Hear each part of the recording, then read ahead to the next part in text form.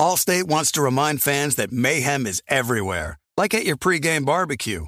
While you prep your meats, that grease trap you forgot to empty is prepping to smoke your porch, garage, and the car inside.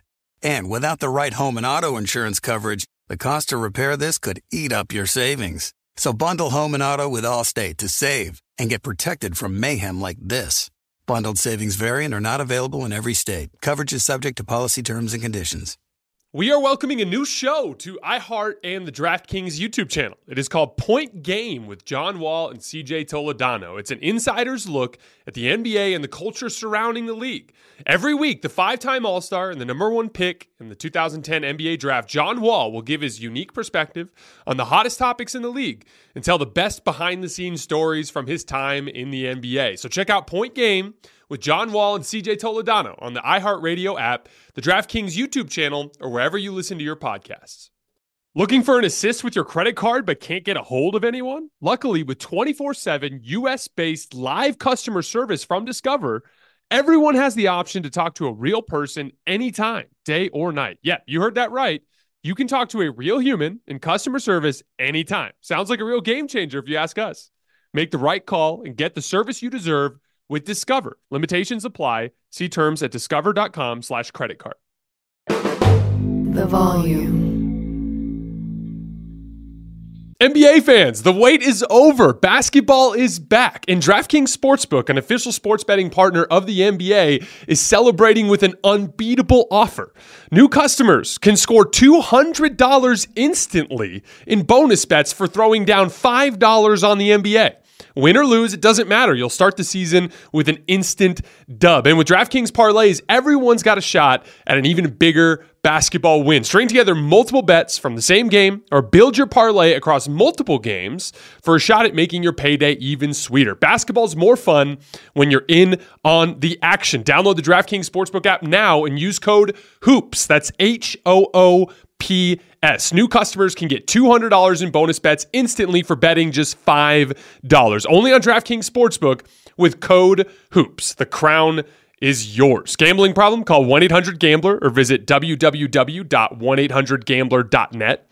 In New York, call 877-8-HOPE-NY or text HOPE-NY to 467-369. In Connecticut, help is available for problem gambling. Call 888-789-7777 or visit ccpg.org. Please play responsibly on behalf of Boot Hill Casino and Resort in Kansas. Licensee partner Golden Nugget Lake Charles in Louisiana. 21 plus, age varies by jurisdiction. Void in Ontario. Bonus bets expire 168 hours after issuance. See sportsbook.draftkings.com/basketball terms for eligibility and deposit restrictions, terms, and responsible gaming resources.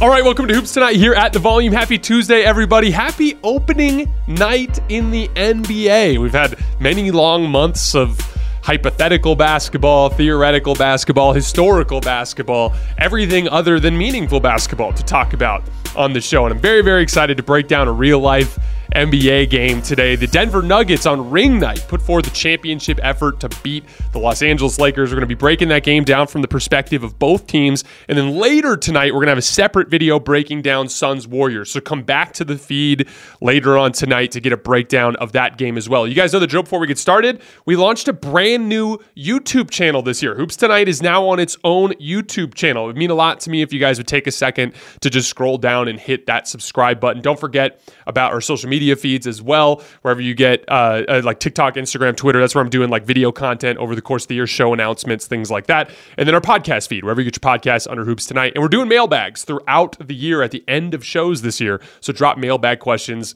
in the YouTube comments. All right, let's talk some basketball. So, you know, a lot of people going into this game tonight were hoping for essentially the birth of a rivalry between the Nuggets and the Lakers. And there is, you know, the ingredients are there, right? Like you've got big names, superstars on both ends, all-time great players and guys like LeBron James and Nikola Jokic. You have like a win where the Lakers beat the Nuggets in the conference finals convincingly 4-1, where it's the same cores, LeBron and AD versus Jokic, Murray, Michael Porter Jr., but they're not quite in their primes yet, and it's different groups of role players. Fast forward to 2023, the Nuggets sweep the Lakers, but like LeBron's a little out of his prime, and they've swapped out the role players. So like in theory, you look at it, it's like kind of the same cores, 1-1. There might be something here that could be a rivalry, but in order for it to be a rivalry, the Lakers have to get up to the Nuggets level, and right now, they are just not.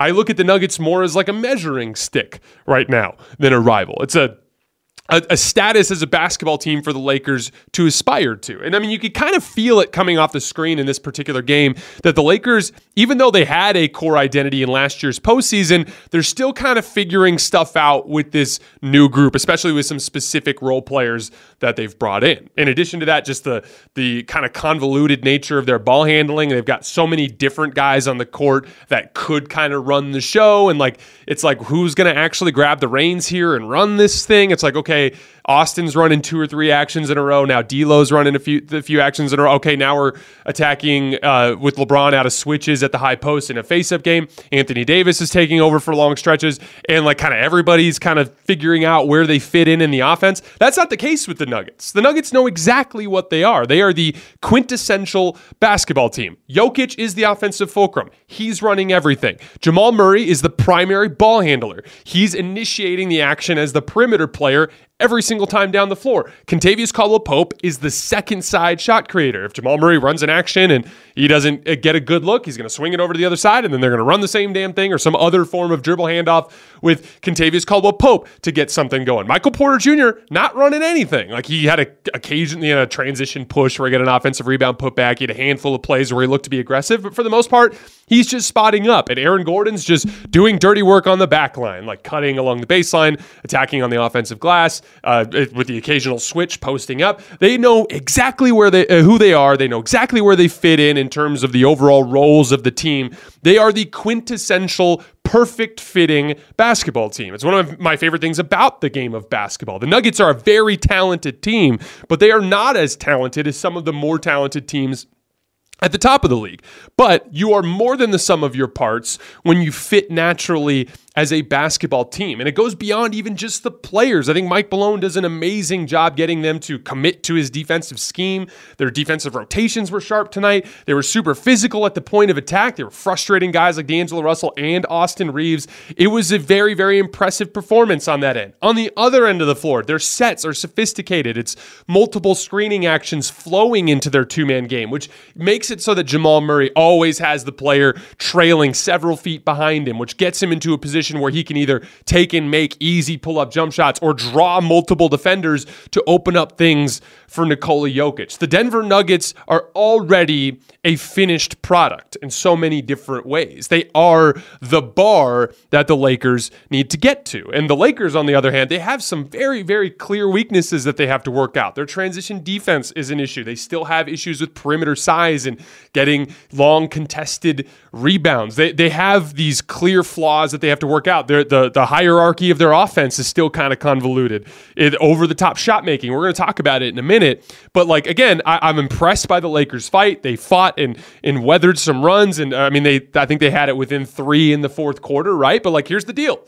Were all the games close in the Western Conference Finals? Yes, they were. But the Nuggets won all 4 of them because when things slow down, they can out-execute the Lakers at a much higher level in those specific situations, and the Lakers have a long way to go to catch up. We'll talk more about the Lakers in a little bit. I wanted to, again, I was really impressed with the Nuggets defense. They were bringing Jokic up high in pick and roll on the specifically on the D'Angelo Russell pick and rolls, but often on the Austin Reeves pick and rolls as well. They were rotating really sound on the back end. They were being physical with D'Angelo Russell and talking shit to him. That's kind of the strategy they use in the Western Conference Finals. And what do you know? He ended up struggling. We'll end up talking a little bit more about D'Angelo Russell in a minute. Nikola Jokic just dominated Anthony Davis. He just physically cannot guard him one-on-one, which is the wildest thing in the world. I'm not sure that there is a player in the NBA that can even make Jokic really work all that hard one-on-one. I had somebody throw the name Joel Embiid out there, and like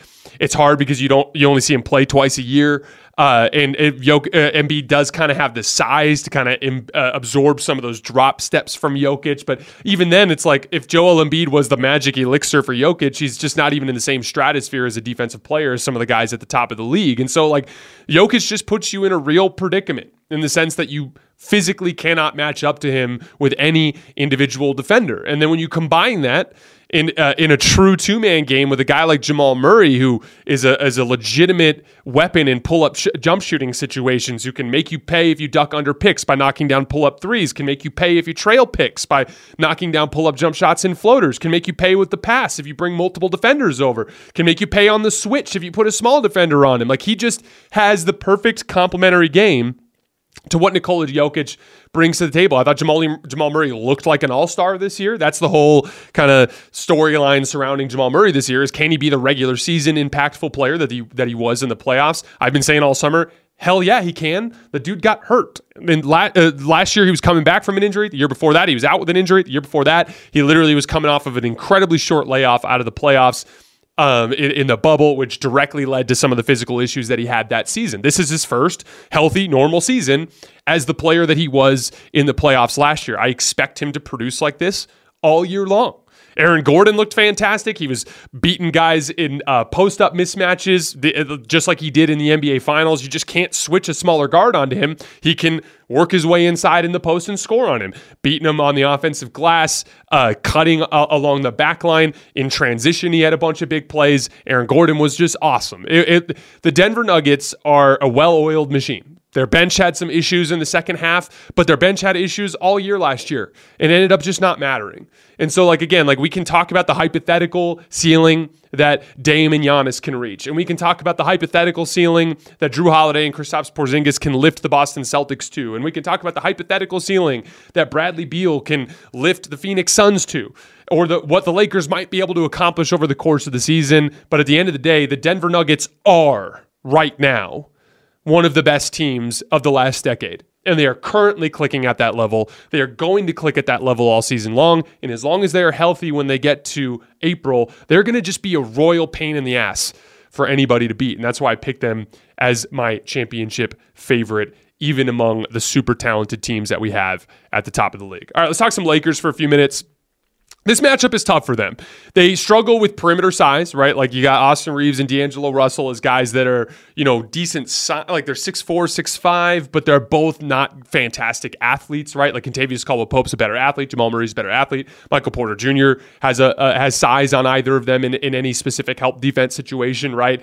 Taurean Prince has some of the length, but he's kind of thin, right? And actually, Taurean Prince had some impressive perimeter defense possessions on Jamal Murray today. I thought that was encouraging. Taurean Prince was one of the bright spots for the Lakers in this particular game. But you could tell the Nuggets have a mental advantage as well. They're talking shit. They're getting guys out of rhythm. They're being physical. They are feeling themselves because they know they have the Lakers' number. It kind of reminds me, again, this is not a direct comp because the Nuggets are the defending champions and the Clippers have never won anything. But the Clippers in 2020 kind of had a similar mental advantage over the Lakers, where you can tell they just feel like they're better. And that manifests on the floor in a lot of different ways. Confident. I mean, I know all the analytics guys like to pretend like there's no such thing as the hot hand or confidence or anything along those lines. That stuff is real, in my opinion. And like, the psychology of basketball really does matter. And I think the Nuggets have a psychological advantage here. They can attack mismatches in size all over the floor, whether it's Jamal Murray. He didn't do too much post-up attacking in this game, but Aaron Gordon can beat them. Even the Michael Porter Jr. transition basket, it's just because he's bigger than everybody, right? And then Nikola Jokic has the number of the very best defender in the world and the best defender on the Lakers and Anthony Davis. So they're put into a tough spot. You saw their point of attack defense be a problem in this game. Again, point of attack defense is the ability to contain ball handlers on the perimeter and the ability to navigate ball screens to funnel players into your rim protection, right? And like, you saw, again, when Taurean Prince was on the floor, it looked okay. But you saw, like, when Gabe Vincent was guarding him, when D'Angelo Russell was guarding him, Jamal Murray's consistently drawing fouls and consistently getting separation. And that's an issue that's going to manifest over the course of not only the season, but in the postseason, if the Lakers don't either get Jared Vanderbilt both healthy and capable of being a threat offensively, or make some sort of deal around the deadline to improve their perimeter defense. Because it's not just teams like the Nuggets. Any team that has high-level guard play and good screeners is going to put the Lakers in rotation a lot. And when they're in rotation, Anthony Davis can't protect the rim. And when Anthony Davis can't protect the rim, they have a pretty big, steep drop-off with their defense. And so, again, that's going to be something to watch with the Lakers all year long, but specifically in this matchup, their ability to defend at the point of attack. And then over-the-top shot making. Again, like LeBron hit a three, Anthony Davis, I think he hit 1 3 in this game. I'd have to look at the box score, but like there wasn't a ton of like high level over the top shot making from the Lakers in this game, just like you would expect after what we saw from them last year. But time and time again, when the Lakers would make a run and get the game back to 5, 7, 4 points, whatever it was, it'd be another Jamal Murray pull up jump shot, another Kentavious Caldwell-Pope curling jump shot coming off of a screen, another Nikola Jokic popping jump shot at the top of the key. They are just an incredibly skilled basketball team, and when things really slow down and they execute, their skill manifests in those half-court possessions. So, like, again, the Lakers are clearly a level below the Nuggets.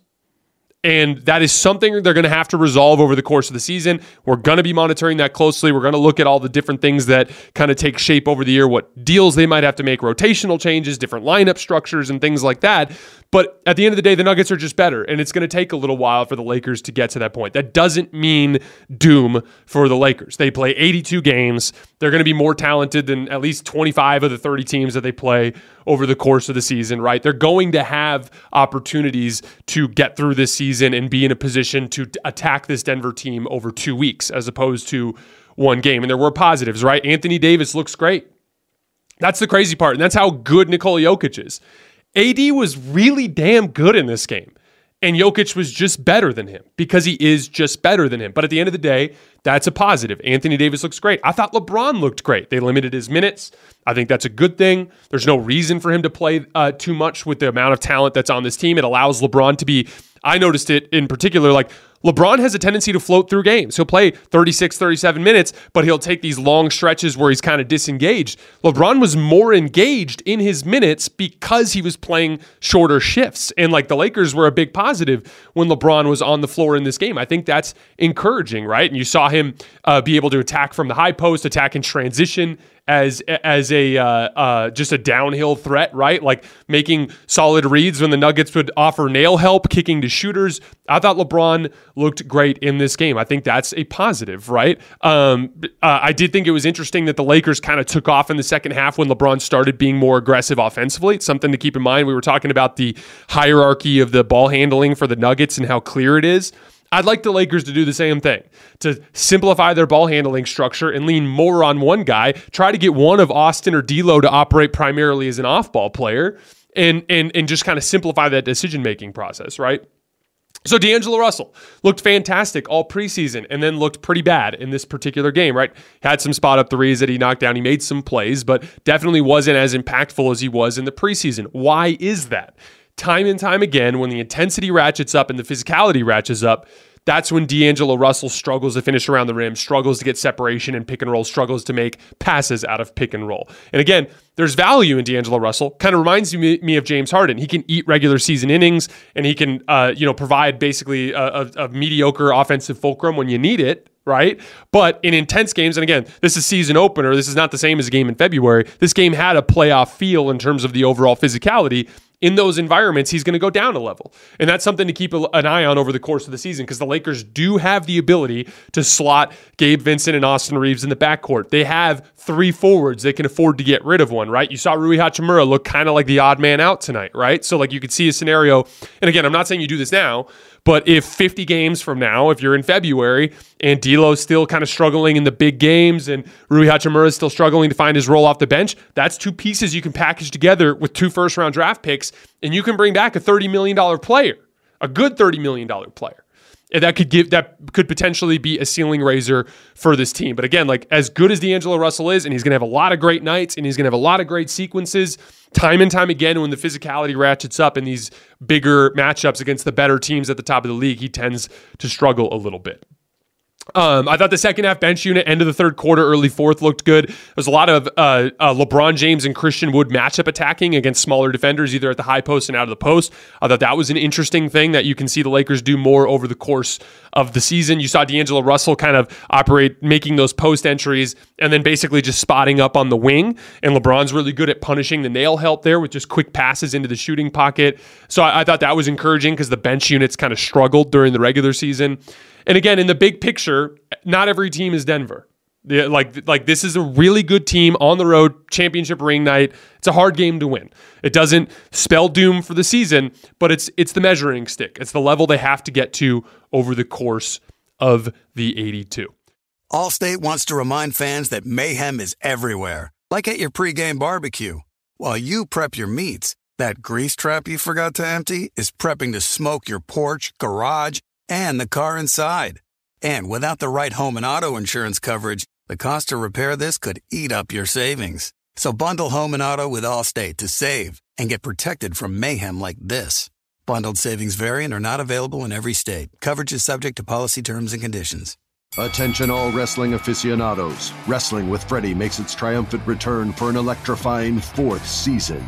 This is Freddie Prinze Jr., and I am beyond thrilled to announce that our wrestling extravaganza is back, and joining me once again is the one and only Jeff Dye. Get ready as we highlight the most jaw-dropping matches, dissect the fiercest feuds, and uncover the latest twists and turns in the world of pro wrestling. We're dusting off our legendary side quests and unleashing a barrage of brand new segments that will keep you guys on the edge of your seat like our talks on Unsanctioned Thursdays. Freddie, you know we got to give the people what they want. This season, we have an all-star lineup of special guests who are going to be gracing our podcast, bringing with them their own unique insights, experiences, and all of that in the world of pro wrestling and beyond. Whether you're a seasoned wrestling veteran or a fresh-faced newcomer, we promise an experience like no other. So buckle up, wrestling fans. Listen to Wrestling with Freddie as part of the My Cultura Podcast Network, available on the iHeartRadio app, Apple Podcasts, or wherever you get your podcasts.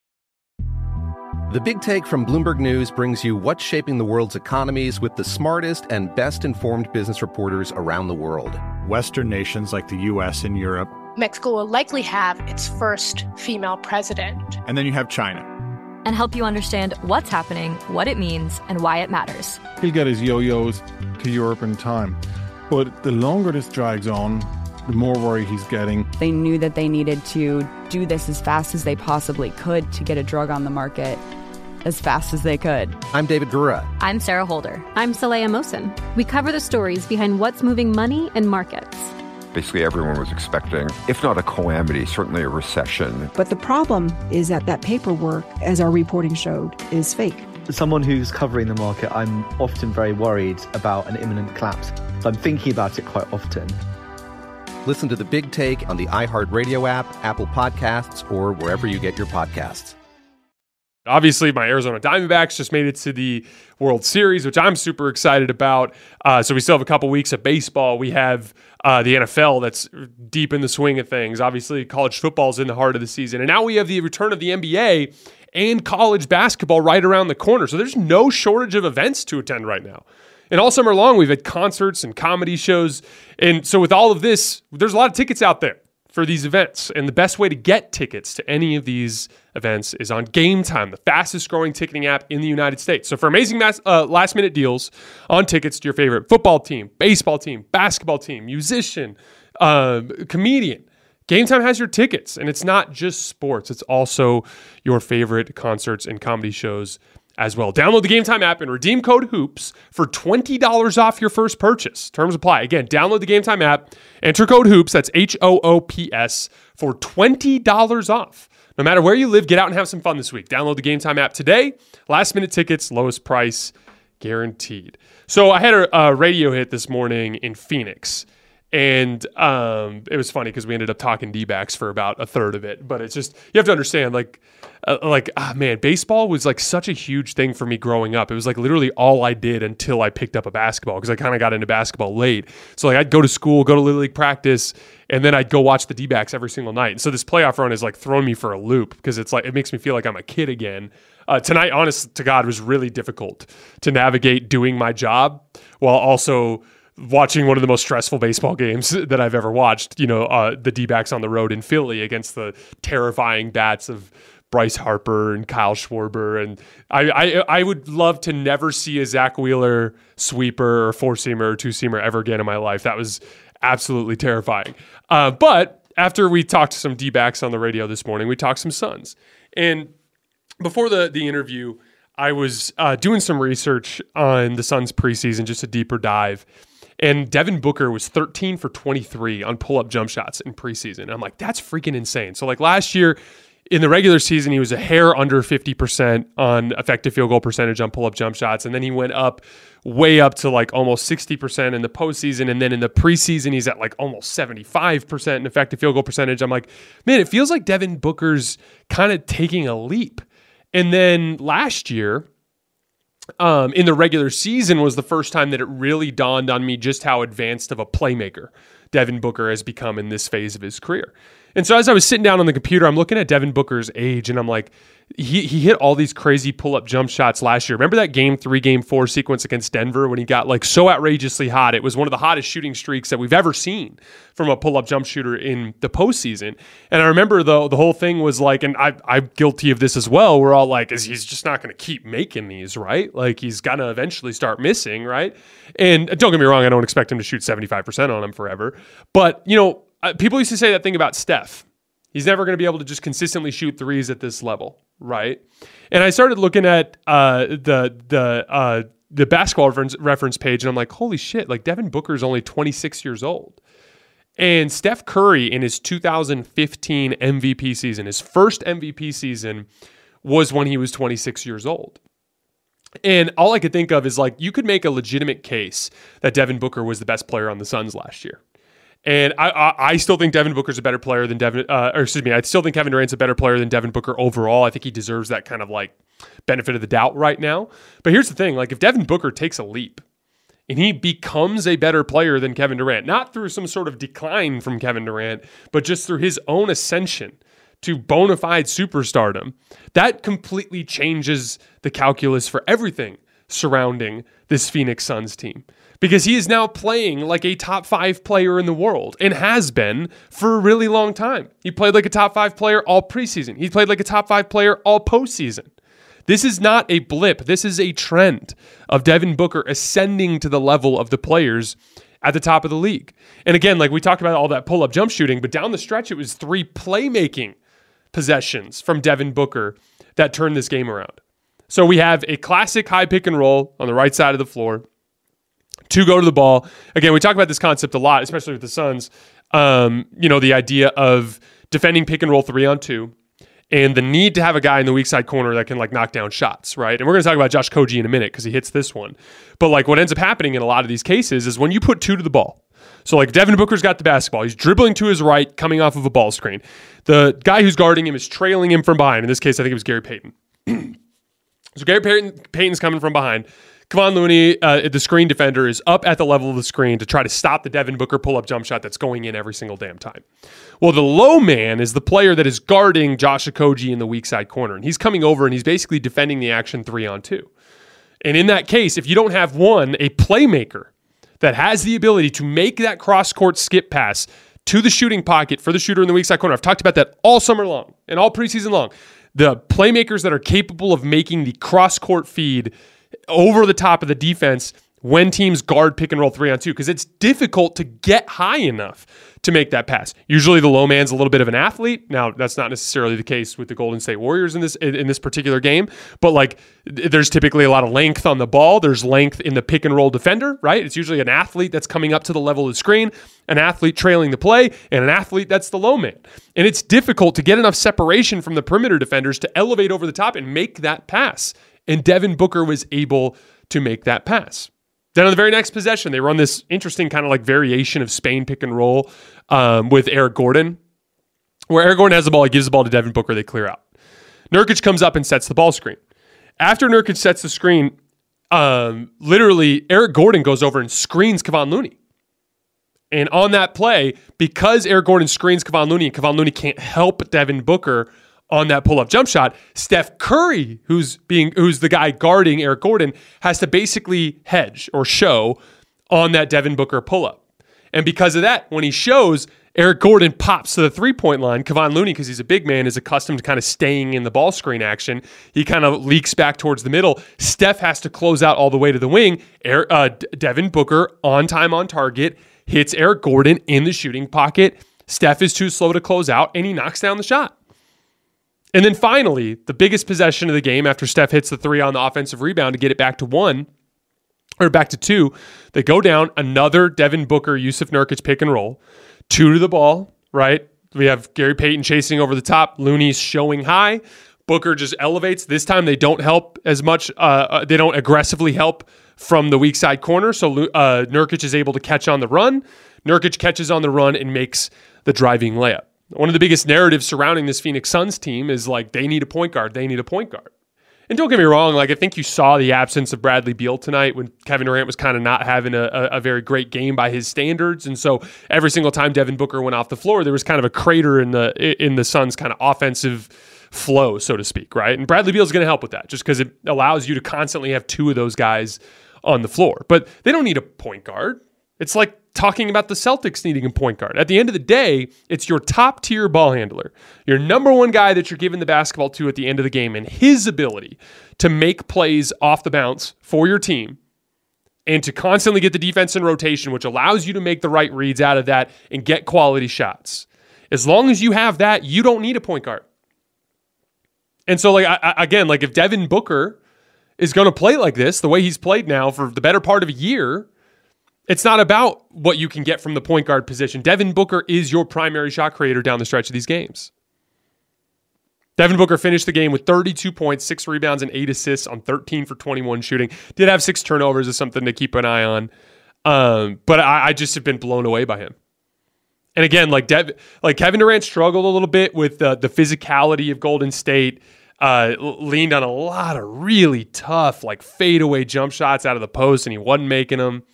And look, here's the thing. Kevin Durant's going to figure it out. Kevin Durant, like just last season, shot 60% on pull-up twos. So KD's going to figure it out. But like if Devin Booker's going to be better than KD, that's fantastic news for the Suns.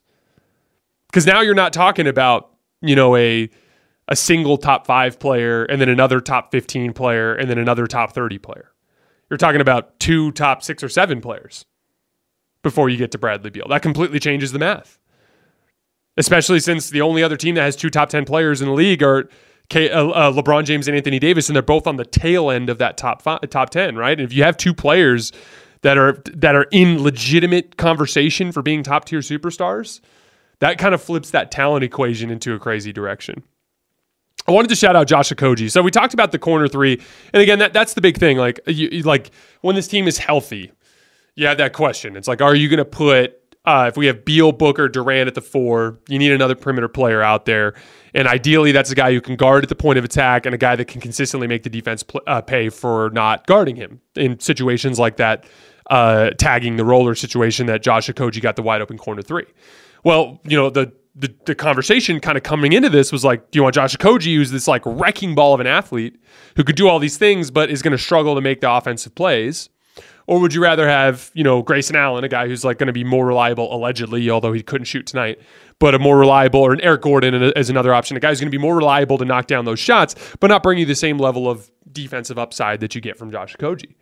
And that was a big moment tonight for Josh Okogie to show that in a huge possession at the end of a game, when he was completely ignored in a 3-on-2 situation in pick and roll, that when Devin Booker trusted him to knock down the shot, he rose up and he knocked the shot down. And when you combine that with everything else he does, because he wreaks havoc at the point of attack with his physicality and his athleticism, slashing off the wing, like just catching and ripping and going to the rim. We're going to talk about that in a minute, but it has to do with this specific type of athlete. The transition drives that he had in this game, getting all the way to the rim, crashing the offensive glass. He had 4 offensive rebounds. Finished the game with 17 points. And like if he's going to knock down the big corner 3s when they matter, then forget about the some of the other issues that this roster has. If Josh Okogie is going to be available to help in those situations and reliable on the offensive end, that just solves a bunch of your problems. And this kind of goes back to the conversation we had surrounding Bruce Brown in the postseason last year. That little bit shorter, little bit stockier, stout, athletic wing with long arms, right? Not the tall, lanky, kind of like high center of gravity, Herb Jones, Jaden McDaniels type. I'm talking more like the fire hydrants, the guys that are like 6'6", 6'7", usually about 220 pounds or more, usually super long arms and freaky athletic. The Bruce Browns, the Terrence Manns, the Josh Okogis. We're seeing that type of player become immensely valuable in the modern NBA. And a huge reason for that, in my opinion, is as the game is spread out more and become more perimeter-oriented and more skill-oriented, you have a lot of thin players on the floor. Guys that aren't especially strong and stout at their position. And when you have a low center of gravity, it's extremely difficult to cut that player off on a drive. Does that make sense? Like, if you have a high center of gravity, if I slide my feet and I initiate some sort of contact, like a hip check or a little bit of a hand check, I can probably contain you in that situation. But if you have a low center of gravity, even if I do put my hand on you or I do kind of hip check you, you can blow through that because your center of gravity is low and you're bringing a lot of power to that drive. And that's what allowed Bruce Brown to like just rip through D'Angelo Russell all the way to the rim. That's what allows, a Bruce Brown or Josh Okogie or Terrence Mann to crash the offensive glass and be very difficult to box out because there's thinner, skinnier players that are trying to wrap their arms around and box a player like that out that brings that athleticism to the table. Again, we got to keep an eye on that because teams aren't going to respond to this one game with Josh Okogie hitting that corner three and then just start guarding him all the time. Like, they're going to ignore him a lot in those situations, and we'll see in the bigger picture if he can make enough of those shots. But I thought it was a super encouraging first game from Josh Okogie. And in general, a super impressive win for the Suns. You got nothing from Grayson Allen. Eric Gordon was ice cold until he hit those two late threes. I think one was on an offensive rebound, and then we talked about that kind of like weird, funky Spain pick and roll possession that they ran. Kevin Durant was 7 for 22 from the field. And as a team, you had 19 turnovers. And you went on the road into one of the hardest places in the NBA to win on the road, and you got to win. Huge win for the Phoenix Suns. I thought it was really impressive. Showdown with the Lakers on Thursday in LA. It's going to be a fun one. The Lakers are going to want to get a bounce-back win. It's a bad matchup for the Lakers because they have weak point of attack defense. I think that Thursday night game is going to be really fun. We will be breaking that game down immediately after it's over. One other positive note for the Suns. I thought Nurkic, again, defensively he was a mess, and that's something they're going to have to figure out. Did have a big late block, though, on Jonathan Kuminga. Jonathan Kuminga kind of randomly just decided to co-opt a possession in semi-transition, kind of forced things. But Nurkic made a nice play helping from the left elbow and came down and made a nice block. But he did rebound the hell out of the basketball. You saw his size be really imposing. Nurkic is legitimately very big. Had that big play on the roll late where he kind of caught the pass from Devin Booker on the slip and went to the basket. And you saw his screening be a factor in this game, his ability to get his perimeter players separation. And then just in general, shout out to Frank Vogel. He's done a really nice job breeding a culture of physicality and commitment to the defensive end of the floor from the Suns in training camp to this point. On to the Warriors. Obviously, Draymond's out. And again, like, I know Warriors fans are always so up and down on Draymond. I think it's just because he's friends with LeBron, and a lot of the stan culture surrounding Steph Curry really struggles to identify that players could be friends with rivals and stuff like that. But the reality is Draymond is every bit as important to the Warriors defense as Steph Curry is to the Warriors offense. That has been statistically proven over the course of this last decade. I don't think it's debatable at this point. When you take him off the floor, it just gets infinitely harder for this Warriors team to get stops. And like, you even saw that just from the standpoint of offensive execution. Like, they went with Kuminga late, I think in large part because they needed another athlete on the floor alongside Looney. But like, I could see a universe where if Draymond's out there, you might be able to get away with Dario Saric at the 4. And if Dario Saric is at the 4, that opens up a bunch of other things for you offensively, right? And so again, like, I don't think you could have gone with Saric down the stretch because of that. Saric had a little bit of a rough night, but I think that Draymond being out really does have a lot of collateral damage that Warriors fans in a lot of cases don't acknowledge. That's not an excuse for the loss. It's a quality win for Phoenix, but Draymond being out certainly plays a big role in the way that the Warriors play on both ends of the floor. Some positives, though. I thought Jonathan Kuminga showed some really impressive individual defense on Kevin Durant. Again, the decision-making thing is there. Like, you had that weird semi-transition drive at the end. Those are the kinds of things where it's like, hey, dude, there's 4 minutes left. Like, get the ball to Steph Curry instead of trying to force the action, right? He was actually really impactful on the offensive glass, even though he missed that a couple of free throws late that would have helped. But overall, you're seeing more of the upside of Jonathan Kuminga, and I thought his defensive possessions on Kevin Durant were super encouraging. Again, Chris Paul shot poorly, and I don't want to get on Chris Paul about that because everybody on the Warriors shot poorly. The Warriors shot 36% from the field, 23% from three. Steph and Clay couldn't make their threes. Andrew Wiggins was awful. Like, I don't want to get on Chris Paul's shooting. I thought the fit from a basketball perspective made a lot of sense. Having him as a late-game ball handler really seemed to allow Steph Curry more freedom offensively to play the way he likes to play normally, not have to have the ball in his hands all the time. They actually got a really good look, a Chris Paul pull-up mid-range jump shot that put the lead to 1 late because they had Steph set a ball screen. And when you have Chris Paul coming off of a Steph-led double ball screen, you're going to get an open look every time because they're going to prioritize covering Steph in that action. He got an easy little 15-footer. So I'm really interested to see how that kind of shapes out in the long run. I think the Chris Paul fit has gone better than I expected so far through camp and the first regular season game. Moses Moody played really well in the first half. I thought that was encouraging. But like the reason you can't contend without Draymond if your best players don't play well, and they just didn't play well. I thought Steph didn't play particularly well. He hit some big shots, obviously, but like I thought he really struggled defensively and on the glass. They were throwing him in a ton of action at the top of the key where he was having to hedge and recover. The Suns were consistently attacking him in almost every action. He missed a lot of box outs in this game. Again, every star has bad games. I didn't think it was Steph's best game. Klay Thompson didn't play particularly well. Andrew Wiggins was mostly awful. So like I just don't understand how you can even hope to win a game like this without Draymond Green if none of your stars play well. And I mean, that was the thing. Like even down the stretch, Klay Thompson left-handed layup, left it short on the rim. Like Steph Curry missed a couple of threes late. Like it just wasn't, they just didn't have the firepower they needed from their best guys to contend in a game like this. One other note on the Warriors, they're small. And, you know, you saw that, I mean, when Nurkic is towering over you, that's kind of an issue, right? And you saw it happen a lot on long rebounds, contested rebounds. We talked about the inability to box out guys like Jordan Goodwin and Josh Okogie just because of their strength and athleticism crashing from the perimeter. They need their guards to compete more, especially in games like this when Draymond's out. We don't know how much longer he's going to be out. And so, like, especially going into the rest of this week, I just want to see Steph and Klay in particular compete more on the glass and defensively because right now they don't have enough defensively to get enough stops to allow them to coast on that end of the floor. That was a big area of opportunity in this game. Lots of stuff for Steve Kerr to look at on film for them to get better at. They committed a ton of fouls again. That's been an issue nonstop over the last couple of years for the Warriors. They just fouled too much.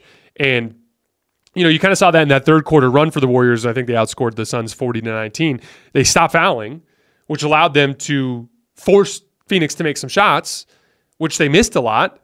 And then the Warriors were able to run the floor. And when they get out in transition, that's when they're at their best. That's when they get energized. And that's when they start to get easy shots in transition, which allows them to set their defense, which allows them to get more stops, which allows them to get out and transition more. It's like a cascading effect. But when they're constantly fouling, they're constantly setting up for free throws, and now the other team is setting their defense. And now you have to go down the floor, and Steph has to have 3 dudes hanging on him while he's trying to run off of screens again.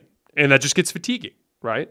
So like, I just didn't think it was an overly well-played game for the Warriors, and I'm sure they're going to have a lot to talk about in the film session. All right, guys, that is all I have for tonight. As always, I sincerely appreciate you for supporting the show. We will be back tomorrow with the show at the end of the ESPN slate. I appreciate you guys, and I'll see you then.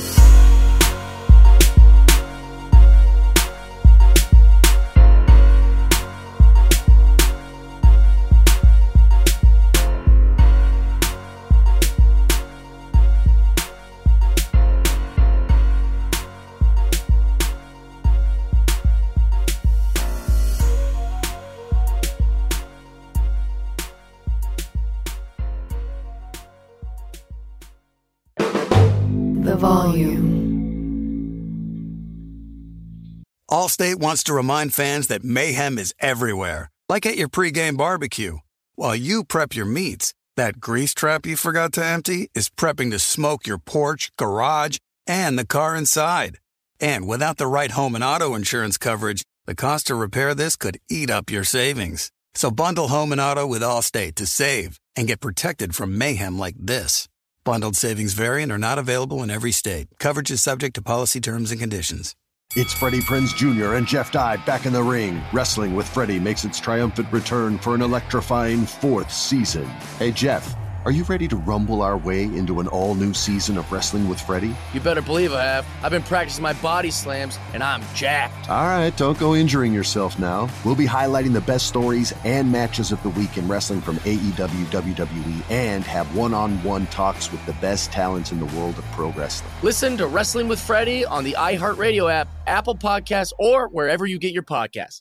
I'm Diosa. And I'm Mala. We are the creators of Locatora Radio, a radiophonic novela, which is a fancy way of saying a podcast. Welcome to Locatora Radio, Season 9. Love at first listen. We're older, we're wiser, and we're podcasting through a new decade of our lives. This season, we're falling in love with podcasting all over again. And getting to the heart of our stories. We're going places we've never gone before, and we're bringing you along with us. With new segments, correspondence, and a brand new sound. Season 9 is kicking off with an intimate interview with Grammy Award-winning singer-songwriter Natalia Lafourcade. What's giving you hope right now? Well, when I see what music does to people, it gives me a lot of hope. If you liked Locatora before, you're going to love Season 9. Subscribe to our show and you'll see why Locatora is your prima's favorite podcast. Listen to Locatora Radio as part of the My Cultura Podcast Network, available on the iHeartRadio app, Apple Podcasts, or wherever you get your podcasts.